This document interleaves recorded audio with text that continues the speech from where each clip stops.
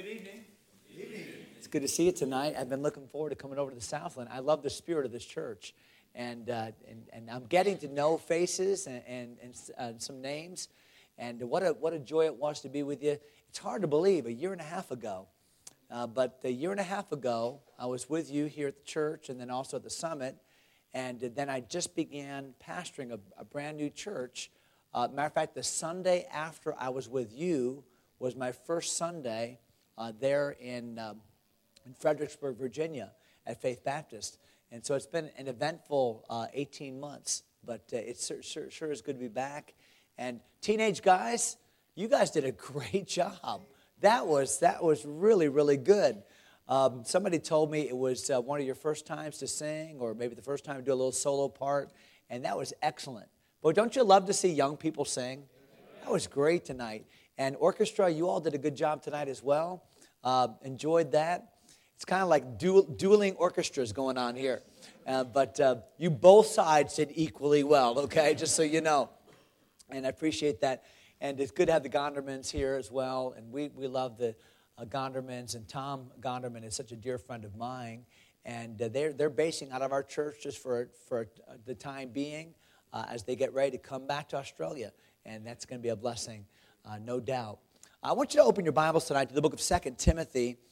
And I want to bring a little bit of a teaching lesson tonight. We're going to be engaged in a great conference this week, the True North Summit. I know that many of you are involved. As a matter of fact, just for my sake, how many of you are going to have at least some part in the conference, either by working or being able to attend a night or two? How many will have a part in the conference? Could you just see your hand tonight? Okay, good. So the majority of you will have some part in the conference this next week, and so that's good. That validates what I want to talk about tonight. And let me just say this: if you have not yet made plans to be a part of the conference, the evening services are wide open, so you don't have to register. You can just come to the evening services. They're just preaching services. I think it's 7 o'clock each night.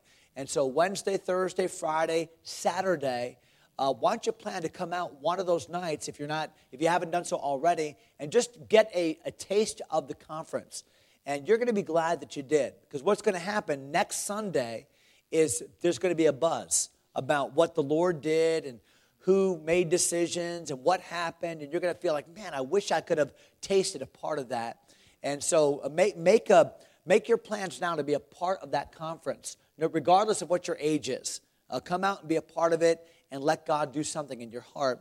I want you to look at 2 Timothy chapter 1 tonight in your Bible. And I want to bring a little bit of a different kind of a message tonight. And I would encourage you, if you have a piece of paper and a pen, and you can jot down a couple things tonight. I typically don't encourage people to take notes, but tonight I think this would be helpful. And so if you want to write down a few things tonight, I think this would be helpful for you to do it. 2 Timothy chapter 1, and I want you to look at verse 1. 2 Timothy chapter 1 and verse 1, where the Bible says, Paul, are you there? 2 Timothy chapter 1 and verse 1? Okay.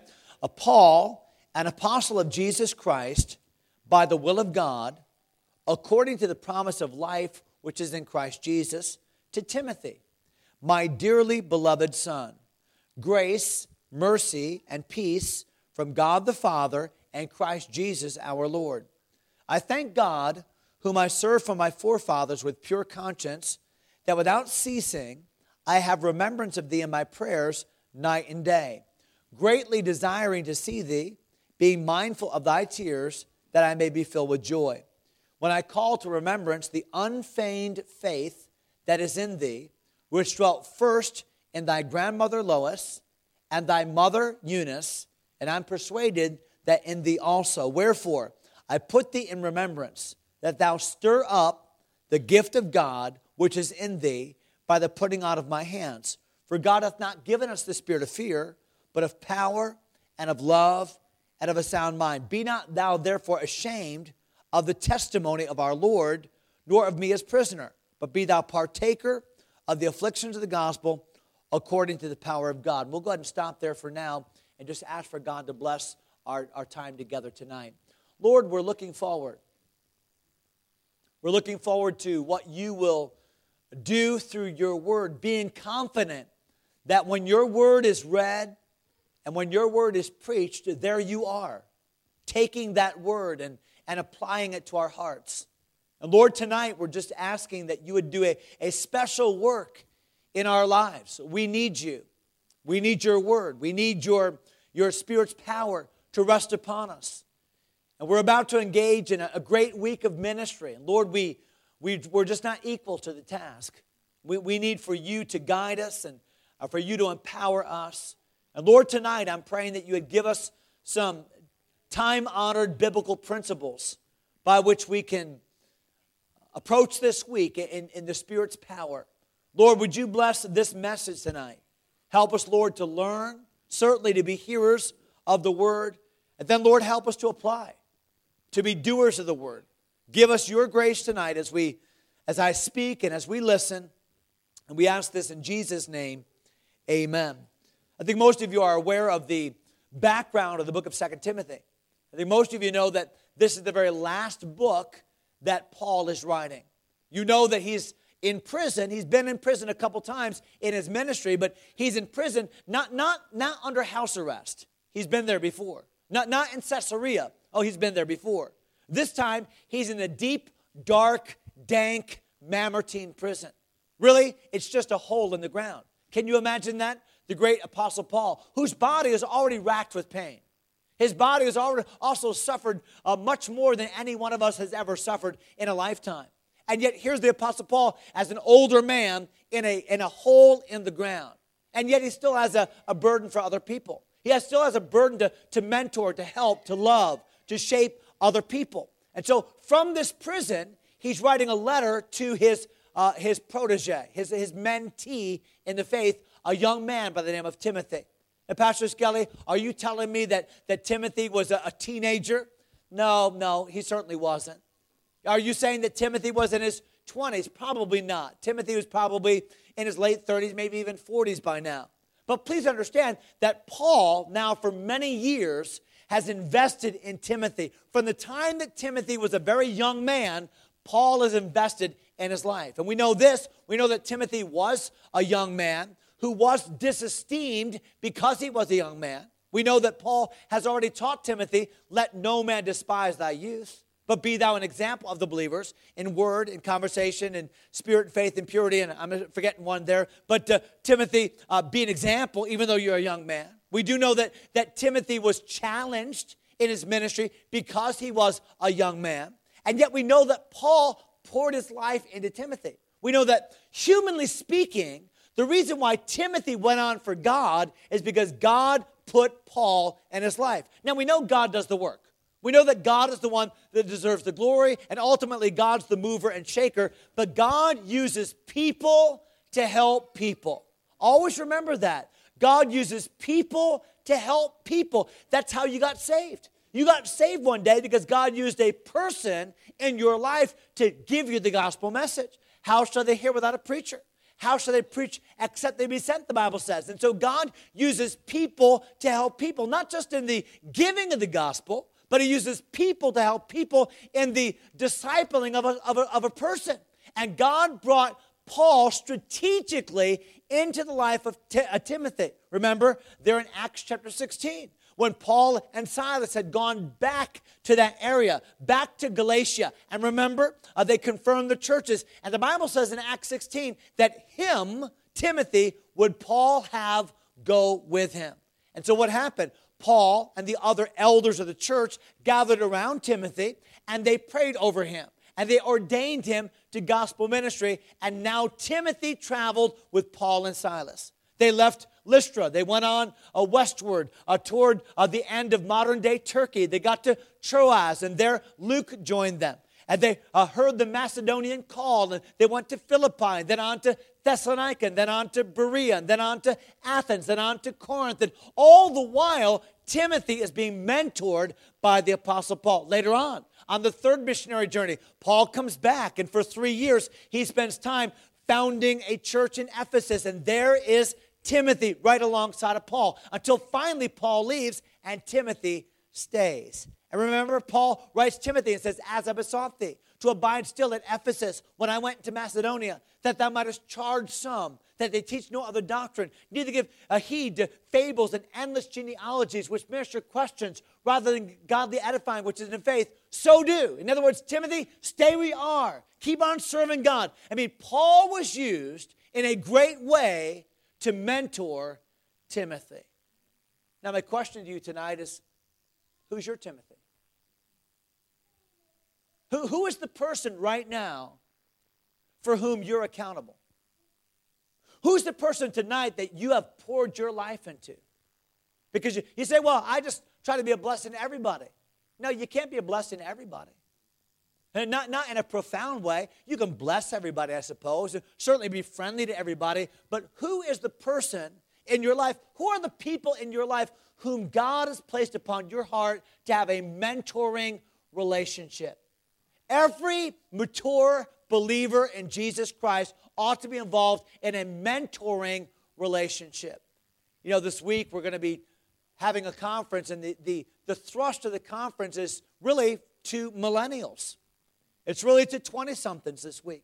To say, if the 20-somethings of this world don't get it, what's going to happen to our brand of Christianity?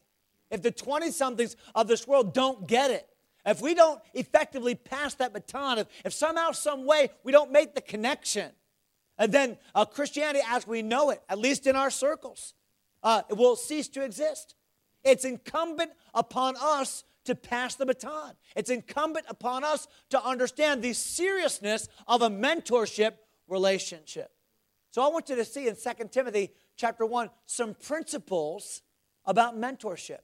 Some principles about pouring your life into the life of somebody younger than you.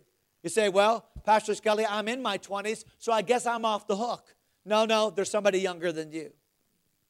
And what I'm saying is you saw 3 teenage boys up here tonight. They need mentorship. I see a host of young people around this room tonight. They need mentorship. Well, they've got a mom. They've got a dad. Yes, but you know what? It takes a local church.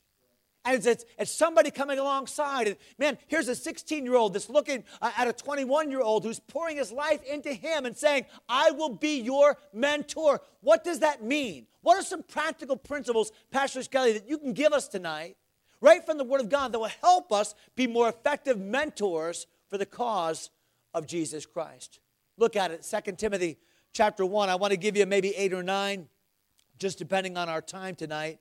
A pastor told me I have not a moment later than 11:30, and I'm going to do the best I can to honor that. You always get like 2 or 3 that say amen. They're the Pharisees in the church. I'm just telling you right now. And everyone's saying, would you just be quiet, okay? We want to get out of here and go out to eat, okay? You ever do that? You're in a church and some evangelist is preaching. He's been preaching for like an hour and a half. And then all of a sudden he realizes how long he's been preaching. And he'll say, Pastor, how long do I have? And what's the pastor supposed to say? The pastor says, well, preach as long as the Spirit leads. And the people are saying, no, don't do that. Give him a time, Pastor. So I'll do my best to stay on time tonight. 2 Timothy chapter 1, let's talk about some mentorship principles. Look at verse 1.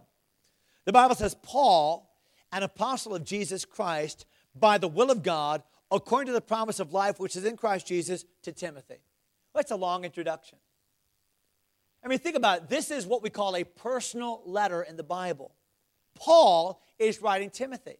If anybody knew Timothy, Paul did. If anybody knew Paul, Timothy did. Matter of fact, Paul says that in this very letter. He said, that was fully known, my doctrine, my manner of life, my purpose, my afflictions, and all of it. Timothy, if anybody knows me, you know me. And yet, then why would Paul take the time to introduce himself the way he did? Paul, an apostle of Jesus Christ, by the will of God, according to the promise of life which is in Christ Jesus. I mean, Timothy knows all that. He could have just sent Paul to Timothy. Well, why is Paul taking time to enunciate who he is and what his title is and what his calling is? Okay, I think here's why. Because Paul now is suffering in Rome. He is the poster child for Christianity. The Roman government now is pinning all of the economic woes upon Christians. They're the scapegoat. And Paul is the leader of Christianity. And so he's persona non grata in Rome. And people are beginning to feel the pressure of Rome. They're beginning to feel the pressure of Rome pushing back against Christians. And this is the time of great persecution in Rome where Christians are being put to the gladiators, all of that. And Timothy is beginning to shrink back. Timothy is beginning to grow timid. That's a good way to remember the word Timothy. He struggled with timidity. Timothy did. He just struggled with it. That's why chapters 1 and 2 deal with the theme of don't be ashamed. Paul said to Timothy, he said, be not thou therefore ashamed of the testimony of our Lord. In verse 12, Paul said, nevertheless, I am not ashamed. I know who I have believed. At the end of chapter 1, he says, Onesiphorus, he sought me out very diligently and found me. He was not ashamed of my chain. And chapter 2 and verse 15, the Bible says, study, make every effort to show thyself approved unto God, a workman that needeth not to be ashamed. And so the theme of chapters 1 and 2 is don't be ashamed, don't be ashamed, don't be ashamed, don't be ashamed of Christ. But Timothy is growing ashamed of Christ. Timothy's struggling. Timothy, a preacher. Timothy, a pastor. Timothy, a mentee of the Apostle Paul. Timothy, a person that's been in ministry for many, he's struggling with potentially being ashamed, stepping back from backsliding and his walk with God. So what does Paul do? Paul writes a letter and says, Timothy, I'm still doing what God has called me to do. I'm still the sent one. I'm still the apostle. I'm still in the will of God. I'm still living my life according to the dictates of Jesus Christ. Okay? Principle number 1. If you're going to effectively mentor somebody younger than you, then you must understand your own unique call of God.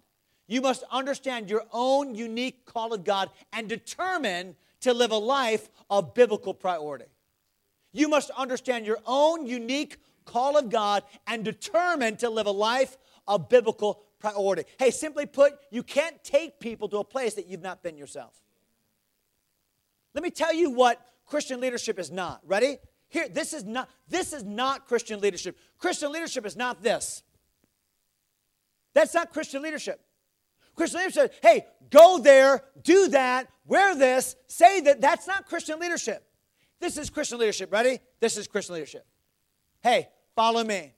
Follow me as I follow Christ. Follow me. See, too often we've made this, hey, go there, go there, go there, go. No. No, it's come here, come here, come here, come here. And the way by which to impact the lives of young people is to show the way, know the way, show the way, and go the way. And so determined to live a life of biblical priority. Understand your own unique call of God. All right, number 2. Notice what it says in verse 2. So Paul, an apostle of Jesus Christ by the will of God, according to the promise of life which is in Christ Jesus, watch this, to Timothy, my dearly beloved son. To Timothy. Okay? Principle number 2, prayerfully consider whom God would have you to mentor. Prayerfully consider whom God would have you to mentor. And can I just give you a secret? It's not going to be 200 people. And I'll just say something for pastor tonight, because it's hard for a pastor to say this to his own congregation, but pastor cannot mentor every one of you. He can't do it. Jesus didn't mentor the 5,000. Jesus didn't mentor the 120. Jesus didn't mentor the great crowds that came and gathered. He ministered to them. He influenced them. But from among many, he chose 12 to be with him.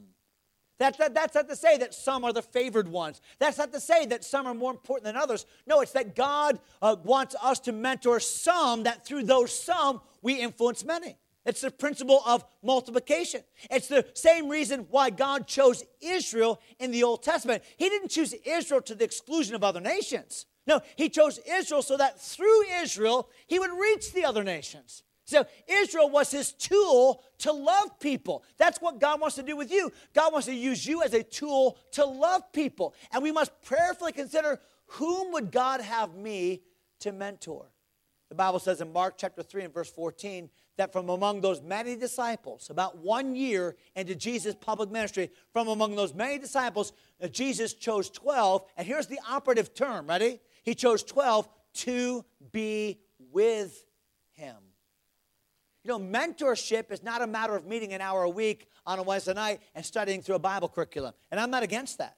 Matter of fact, we do that. I think that's a part of it. You know what mentorship? Mentorship is time.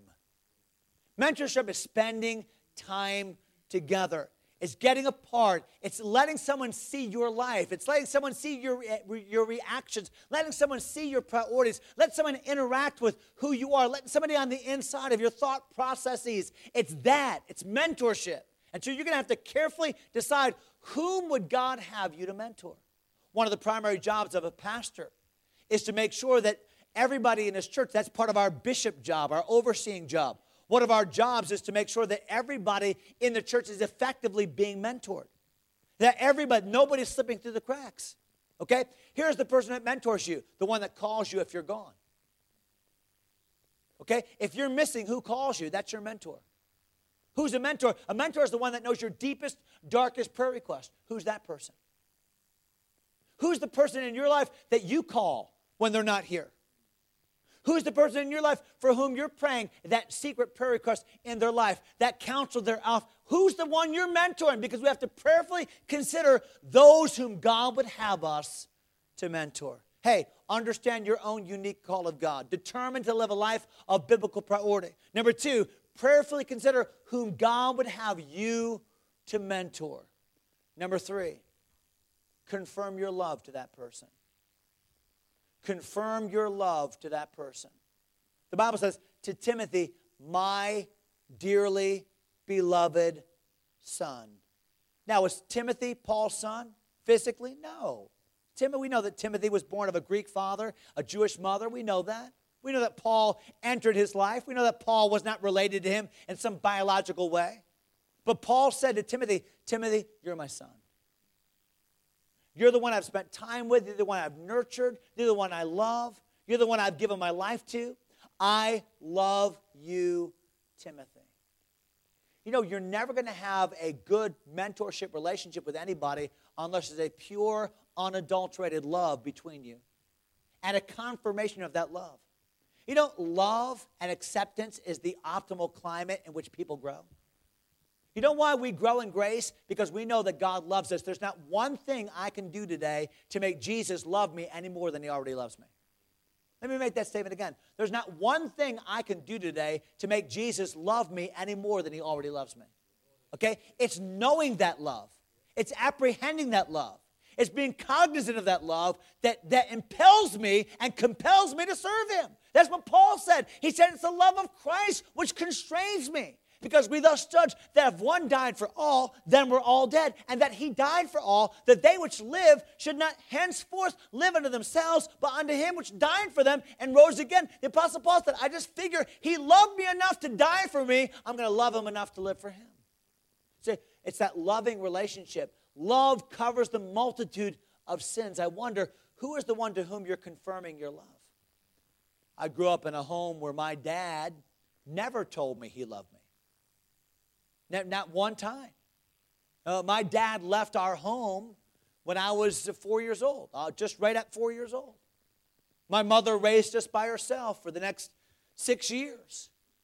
And then my mother got remarried to my stepfather. And that was a rocky relationship. Now, I love him very dearly today, but when my mother married my stepfather, it was not a good situation for me. And he didn't want me, really, and I really didn't want him, and he didn't really tell me he loved me, and I certainly didn't tell him I loved him.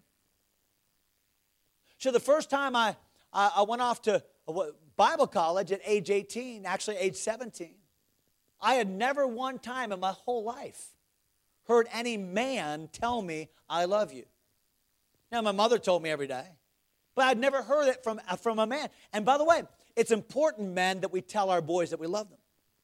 And so I went to Bible college, and I remember being at Bible college, and I had some roommates, and some of them were from the southern part of the United States. And understand this about the United States.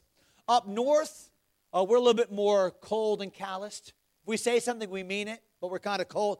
Down south, they're really warm and open, but they don't mean it, okay? And so we were in my dormitory room, and one of my roommates from down south was with me, and we had gotten to know each other for about 2 or 3 days. And so now I'm leaving my dorm, and I'm walking out of my dorm, and I said, see you later. And he says, yeah, see you later, man. He says, love you. I said, what? He said, I love you, man. I said, no, you don't. What are you talking? It's the first time in my life another man had ever said, I love you. And I didn't believe it at all. It was just a nicety. You know what people need? People need real, genuine love. That's not just a nicety. Who's the person in this church? Who's the person in your life whom God has laid upon your heart to say, I love this person, and I'm going to invest my life in them.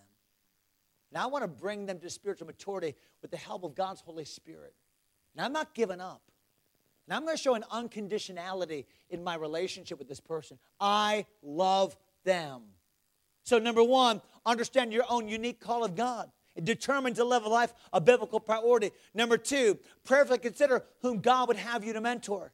Number three, confirm your love. Confirm your love to that person. Make sure that they know that the bedrock of your relationship is not some level of performance on their part, not some level of faithfulness on their part, the fact that you have committed yourself to them, you love them. Number four, never underestimate. I hope I'm not stretching on this point. I don't think I am. But never underestimate the power of the written word. Never underestimate the power of the written word. You know, we live in a visual age, don't we?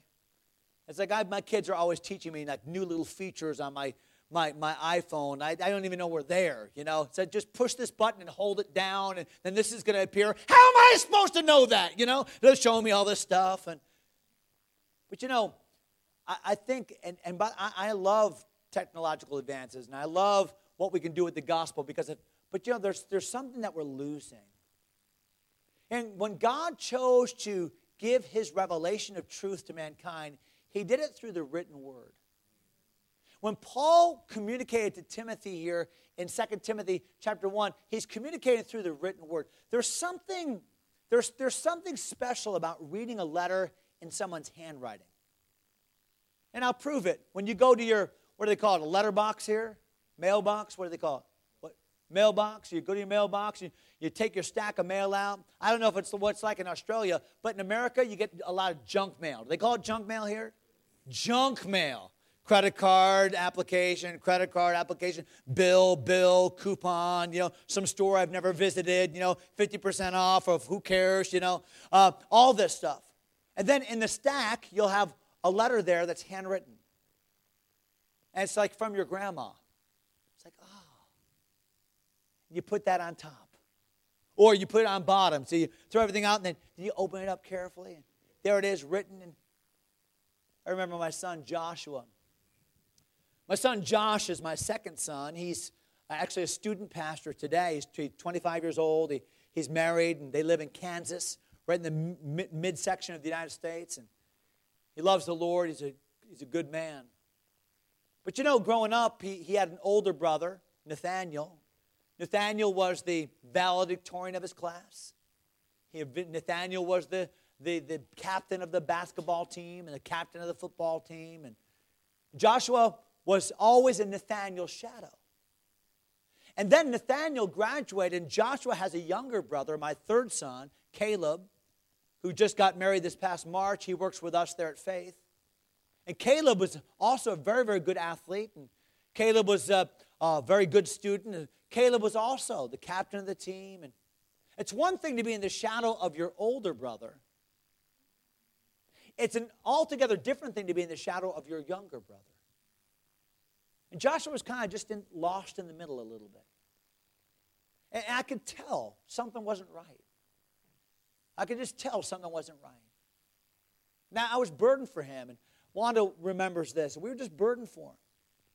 I remember praying for him and standing outside his room and praying for him. I didn't really know how to break through. He was the kind of kid, what's wrong? Nothing's wrong, Dad. I'm fine. But as parents, you know when things are wrong. I'll never forget, I wrote him a letter. About a 3-page letter. I just wrote him, Josh, I just want to tell you some things I appreciate about you. I said, the world tends to measure only a few criteria. The world tends to measure academics, and the world tends to measure athletics, and the world it has its own. I said, but God measures differently. I said, God measures things like love and joy and peace and selflessness and service and genuineness. And these are areas in which Josh got raving scores in my mind. And I wrote this letter about what I thought about him and the way I saw it. I just wrote it and said, I love you, Dad. I gave him the letter. Now, I thought maybe after an hour or two, he'd come bursting through the door and say, Dad, you're the best dad in the world. But he didn't. I thought maybe by the next morning he'd write me a little letter back and say, hey, Dad, thank you so much for that note. It meant the world to me. But he didn't. And I thought, you know what, maybe it just didn't mean anything to him. A couple days later, I said to Josh, and I would say this to all my kids growing up, I said, what are you reading in your devotions? Because I think it's important to hold our kids accountable in a good way. And he said something like Galatians or something. I forget what it was. I think it was something like that. And I'm reading in Galatians. And so he was away, so I went down to his bedroom to kind of snoop around. Because I'm a snooper. And every parent ought to be a snooper. Because you pay the bills. And so I went into his bedroom. I'm kind of snooping around. What's he got here? What's he hiding? I went there by his nightstand, and there was his Bible. So I wanted to see, if he's reading the book that he told me he was reading. There should be a bookmark there, right? Should be some way, maybe the little stringy thing. So I went to his Bible, and I opened up to Galatians, and sure enough, there was the bookmark to Galatians, right where he said he was reading. And oh, by the way, you know what the bookmark was, don't you? The letter. Never underestimate the power of the written word. Don't underestimate it. There's something about a little note. Hey, pray. I've noticed you. I'm praying for you. I love you. Something about that written word. All right, number 5. Look at verse 2 again. We got to start moving here. We're on verse 2, and I'm going to go all the way through chapter 4. Look at verse 2 again. That's not true. That didn't even get a laugh. That was like, to Timothy, my dearly beloved son, watch this. Grace, mercy, and peace from God the Father and Christ Jesus our Lord. Okay, the next principle. I think it's number 5. Next principle. Okay, tell the person you're mentoring that you desire for him to be the recipient of God's richest blessings upon his life. Tell the person whom you're mentoring that you desire for him to be the recipient of God's richest blessings upon his life. Paul said, grace, mercy, and peace from God our Father and the Lord Jesus Christ. In other words, Timothy, I want God to do in your life what only God can do in your life. Too often with young people, what we're trying to do is we're trying to find some way to connect. And so we talk about the ball game, or we talk about the World Cup, or we talk about the tennis match, or we talk about the basketball game, or we talk about the latest movie, or we talk about the YouTube funny video, or we talk about the latest joke, or we talk about... And listen, I'm not against finding points of connection, but listen, our talks need to get beyond the weather.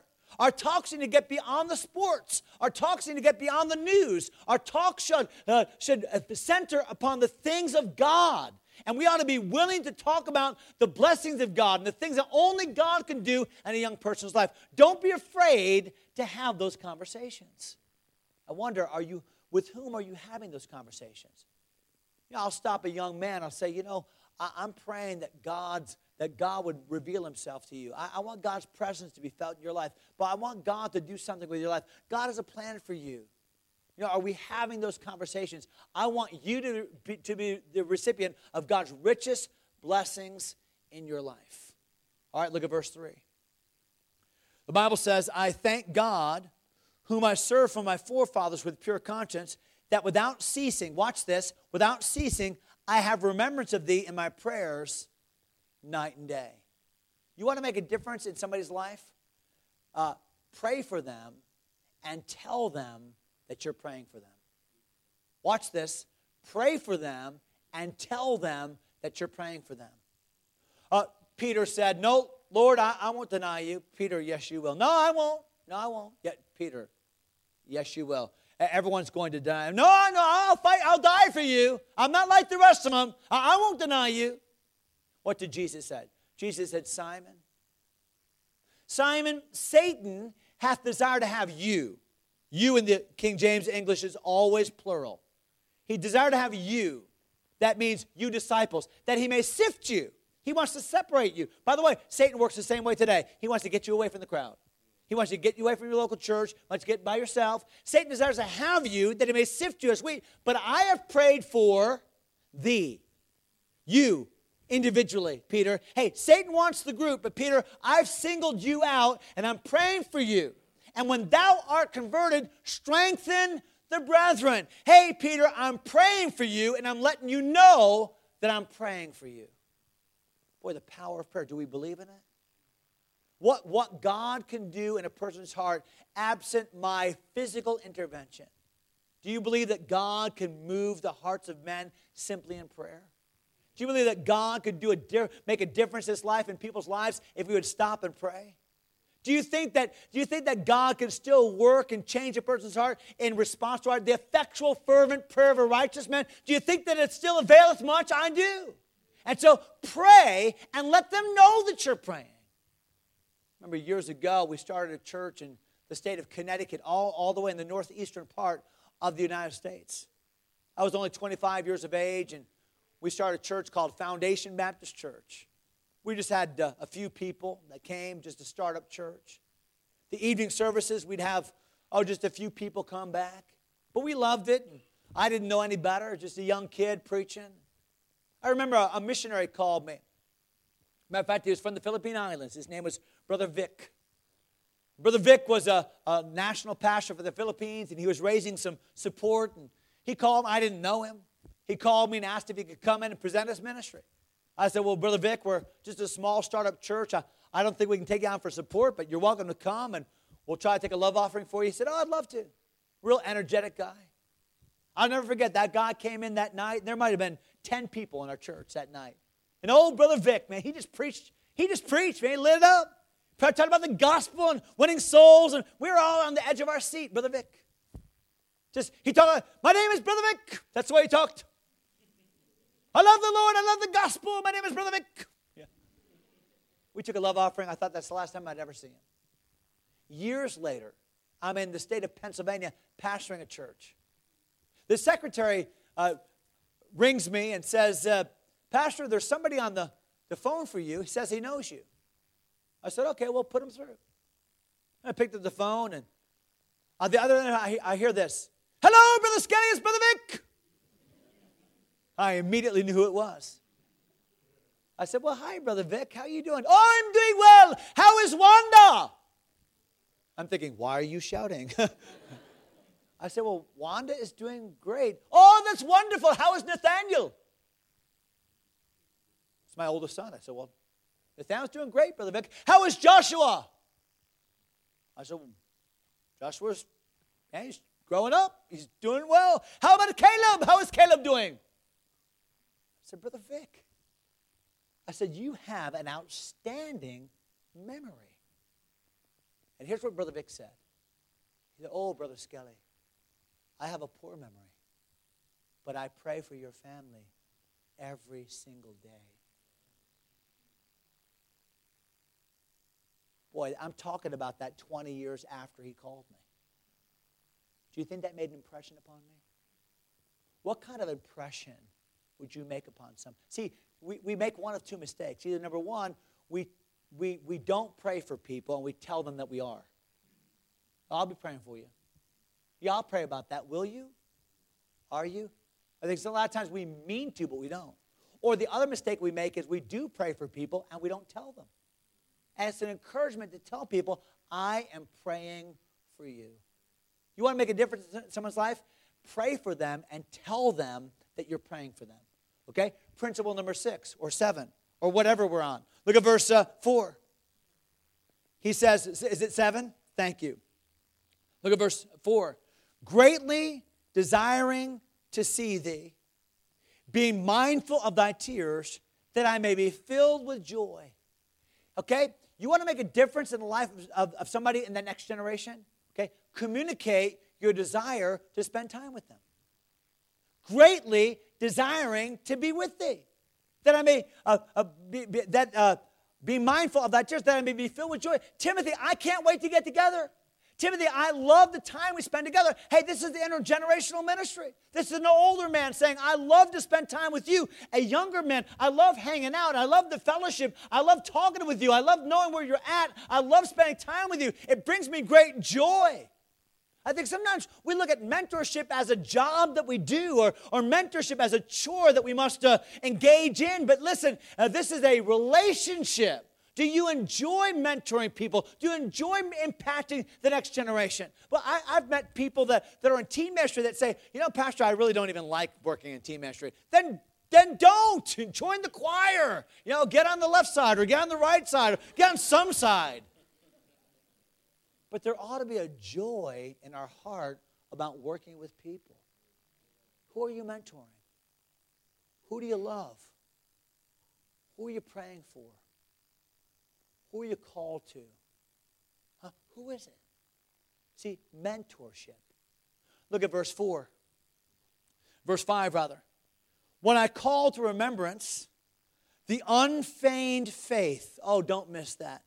When I call to remembrance the unfeigned faith that is in thee, which dwelt first in thy grandmother Lois and thy mother Eunice, and I'm persuaded that in thee also. Okay, here's one of the most important principles I'll give you tonight. Ready? You want to make a difference in the lives of young people? You want to have intergenerational ministry where you're impacting the next generation for Jesus Christ? Okay, here's a great one. Ready?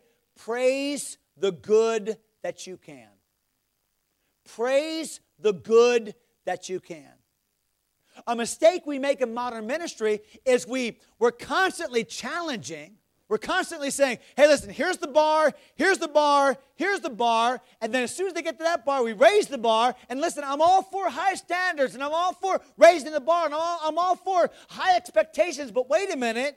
There also needs to be fertilization of what they're doing already for Christ. Timothy was about to get rebuked. Paul was about to rebuke Timothy for his timidity. But before he ever did that, Paul said, Timothy, here's one thing I really appreciate about you. You're real. That's what unfeigned faith means. Unfeigned, anupokritos, without hypocrisy. Hey, Timothy, one thing I've always appreciated about you is you are real. Your mom was that way, Timothy. Your grandma was that way. I've known them for years. And Timothy, you're a chip off the old block. You're just like mom. You're just like grandma. You are real. I wonder, what is the good that you're refusing to tell somebody? There's something about it. Okay, I want you to do something right now. Here's your homework. We're going to have an invitation in the middle of my message. You're saying, this is the middle? Okay, 3/4 through my message, okay? I have an invitation. Here it is. Ready? I want you right now to think about somebody else in this room. Right now. Preferably not the person right next to you, but somebody else in this room. Think about them right now. I want you to think about something that encourages you about that person. Can you do that right now? Just think about somebody else in this room. I got it? Somebody else in this room that encourages you, about something about them that encourages you. Got it? Okay, here's your homework. Ready? You have to tell them that tonight. You have to tell them that tonight. That's your homework. I challenge you to go to that person tonight and say, you know what? You're the person that was on my heart, and I really appreciate this about you. We're losing that. And one of the reasons why we're not mentoring and not helping and shaping the next generation is because we never give credence to where they are making achievements. We're never praising the good that we can. And Paul was about to rebuke Timothy, and he needed rebuke. But Paul said, listen, one thing I appreciate about you is you're real. And I love that about you. Let me give you a couple more and we're done. Look at verse 6. Verse 6. Wherefore, based upon all this, I know who I am. Timothy, I've chosen you to mentor you. I love you. Timothy, I'm praying for you. Timothy, I want you to be the recipient of God's richest blessings in your life. Timothy, I love hanging out with you. Timothy, you're real. All these great things. And now verse 6, wherefore I put thee in remembrance that thou stir up the gift of God which is in thee by the putting of my hands. Okay, you want to make a difference in some young person's life? Okay, remind them of their spiritual victories. Remind them of their spiritual victories. Okay, a great part of this next week is going to be us witnessing spiritual victories in the lives of young people. That's going to be a great part of this week. I love it. Listen, if I weren't preaching, I would still love it because I love to sit on the sidelines of people's lives. I love to see them in the arena of God's will and say, yes, yes, good job, great. Hey, I'm here cheering for you. And by the way, it's important for us to log that in our mental calendar. You know why? Because down the road, it's important for us to stop and look back and say, hey, I was there when you made that decision. I was there when you got saved. I was there when you were called to preach. I was there when you gave up that particular sin. I was there when you surrendered. I was there. And that's what Paul is saying. Paul is saying, Timothy, I was there. When we laid our hands upon you, I was there. When God did something big in your life, Timothy, I was there. Timothy, go back there in your mind. Get that thing stirred up again. But it's important for us to be those people. Who is it that you're helping to remind them of God's spiritual journey in their life? How God's brought them along. Who is that person? Who are you mentoring? Because Paul said, here's what I'm saying to you, Timothy. Timothy, I was there. Get that thing back. To rekindle that thing again. Stir that thing up. Look at verse 7. 2 more. God hath not given us a spirit of fear, but of power and of love and of a sound mind. Here it is, ready? Be willing to say the hard things. Now wait a minute. Sometimes that's where we start. Yeah, those teenagers. Yeah, those young people. Yeah. Here, I'll tell you one thing. Here's what they need to. Now, Paul dealt with it. Paul wasn't just stroking Timothy's ego. But you know what? In the context of, Timothy, I'm still at it. Timothy, I chose you. Timothy, I love you. Timothy, I'm praying for you. Timothy, I love being with you. Timothy, I want God's blessings upon your life. Timothy, you're real. Timothy, man, I was there when God did some big things in your life. Timothy, come on. You're acting scared. Timothy, come on. You're filled with fear. Timothy, come on. That's not from God. Do you know it's not wrong to feel fear? It's not wrong to feel fear. It's wrong to act in fear. Okay? You feel fear, that's natural. I'm sure those 3 teenage guys up here tonight were feeling some fear. But they didn't act in fear. No, they acted in faith. They did what God called them to do. And they sang a song and ministered to us, didn't they? Okay? Fear was not their counselor. Somebody encouraged them to stand up and do that. And they no doubt wanted to back out. I remember as a teenager, I sang in a quartet. All of a sudden, I had throat trouble. I had, my aunt needed my help that night. I mean, just all, no, you're going to sing, you're going to sing. Somebody encouraged me. And Paul was saying, Timothy, listen, God hath not given us a spirit of fear. Here we are. Timothy, we have a sound mind. Timothy, you know who you are. Timothy, you know where you came from. You know where you are. You know where you're going. You have a sound mind. That's what God's given you. You have the spirit of power. Timothy, you've got the Spirit of God resting upon you. Timothy, you were with me. You saw the preaching and you saw the people getting saved. Timothy, you've got the power of God upon your life and of love. Timothy, you're loved supremely by Jesus Christ himself who gave himself for you. Timothy, wake up. He's dealing with Timothy in a very concrete way, saying the hard things. And then lastly tonight, practically challenge them to do right. Practically challenge them. Hey, he dealt with the hard thing, verse 7, and then in verse 8, he practically challenged him to do right. Watch what he says imperatively. In verse 8, he says, be not thou therefore ashamed of the testimony of our Lord. Stop it, Timothy. Now, Timothy, I'm not there, okay? But I'm in prison, and I'm going to die. People have forsaken me. And Demas is gone. Alexander the coppersmith, he didn't make much evil. And at my first court appearance, no man stood with me. Everyone forsook me. So Timothy, you're not the only one going through it. I'm going through it too, Timothy. And I'm telling you, Timothy, I love you, and I'm praying for you, and God's got big plans for you, and I love being with you. And Timothy, you're real, I understand all that, but you're acting scared. Stop it. Stop it. You're ashamed of Christ who hung naked on the cross for you. Stop it. You're ashamed of me. Stop it. Come on, Timothy. Get back in it. Let me just say to young people, in the context of parents and pastors and older church members and mature Christians who love you and nurture you and encourage you, and every now and then have to challenge you, don't disesteem the challenges that come from older Christians. Don't disesteem that. Every now and then, you've got to hear the hard things. And every now and then, somebody's got to say, wake up. And every now and then, people have to say, quit playing around. And every now and then, somebody's got to say, come on. And what Paul is saying here is come on. But saying come on is in the context of a person he's loved and mentored.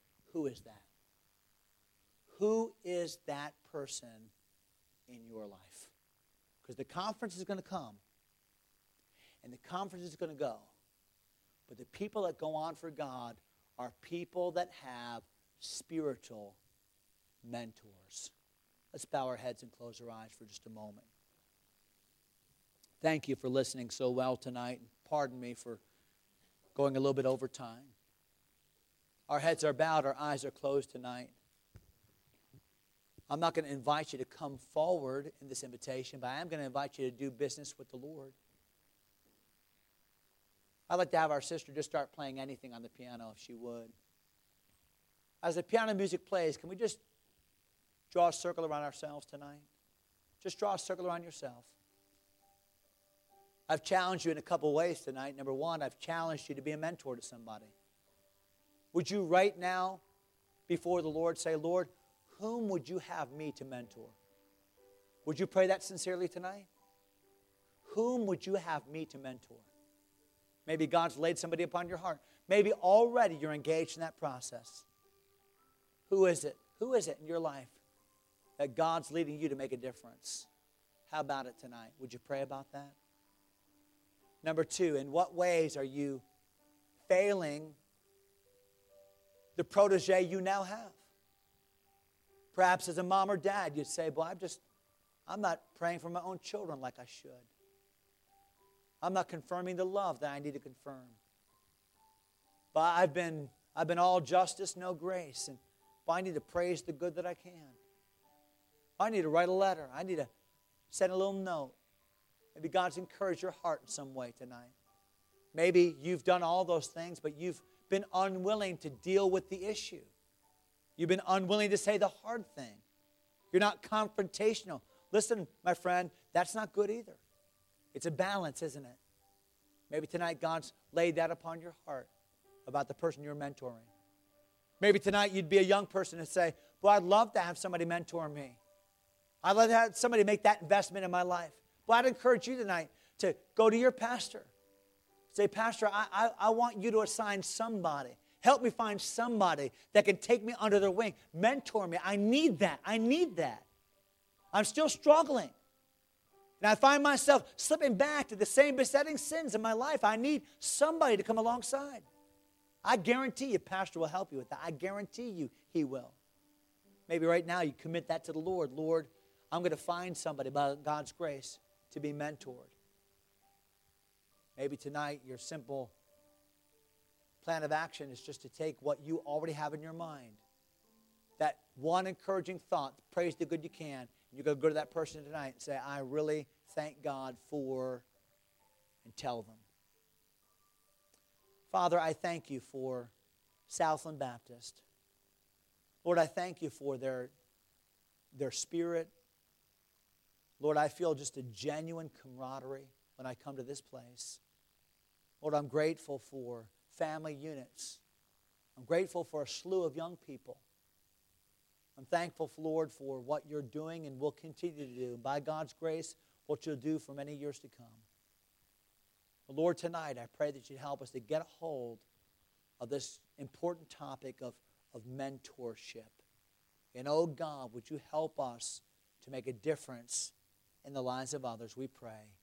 In Jesus' name.